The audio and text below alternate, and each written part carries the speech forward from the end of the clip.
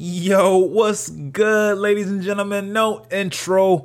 I just want to take the time and say, on my first year of having this podcast, I could not let October 12th go by without saying happy birthday to the love of my life, my momsy, Kimberly Smith.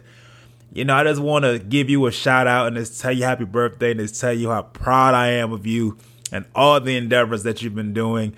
I just want to thank you. I've been on my gratitude stuff lately. So, I'm just really grateful for a mother like you, to instill the hustle, the hard work, the dedication, the God-fearing.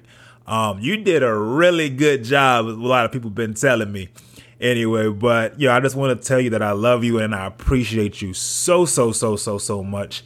I hope that you enjoyed your day. That Panamera, is it Panamera? Did I say it right, y'all? Whatever. That 4-door Porsche, it's going to be in your driveway sooner or later. Mark my word. It's going to be in your driveway waiting on you. But I just want to show a little bit of dedication and love to you.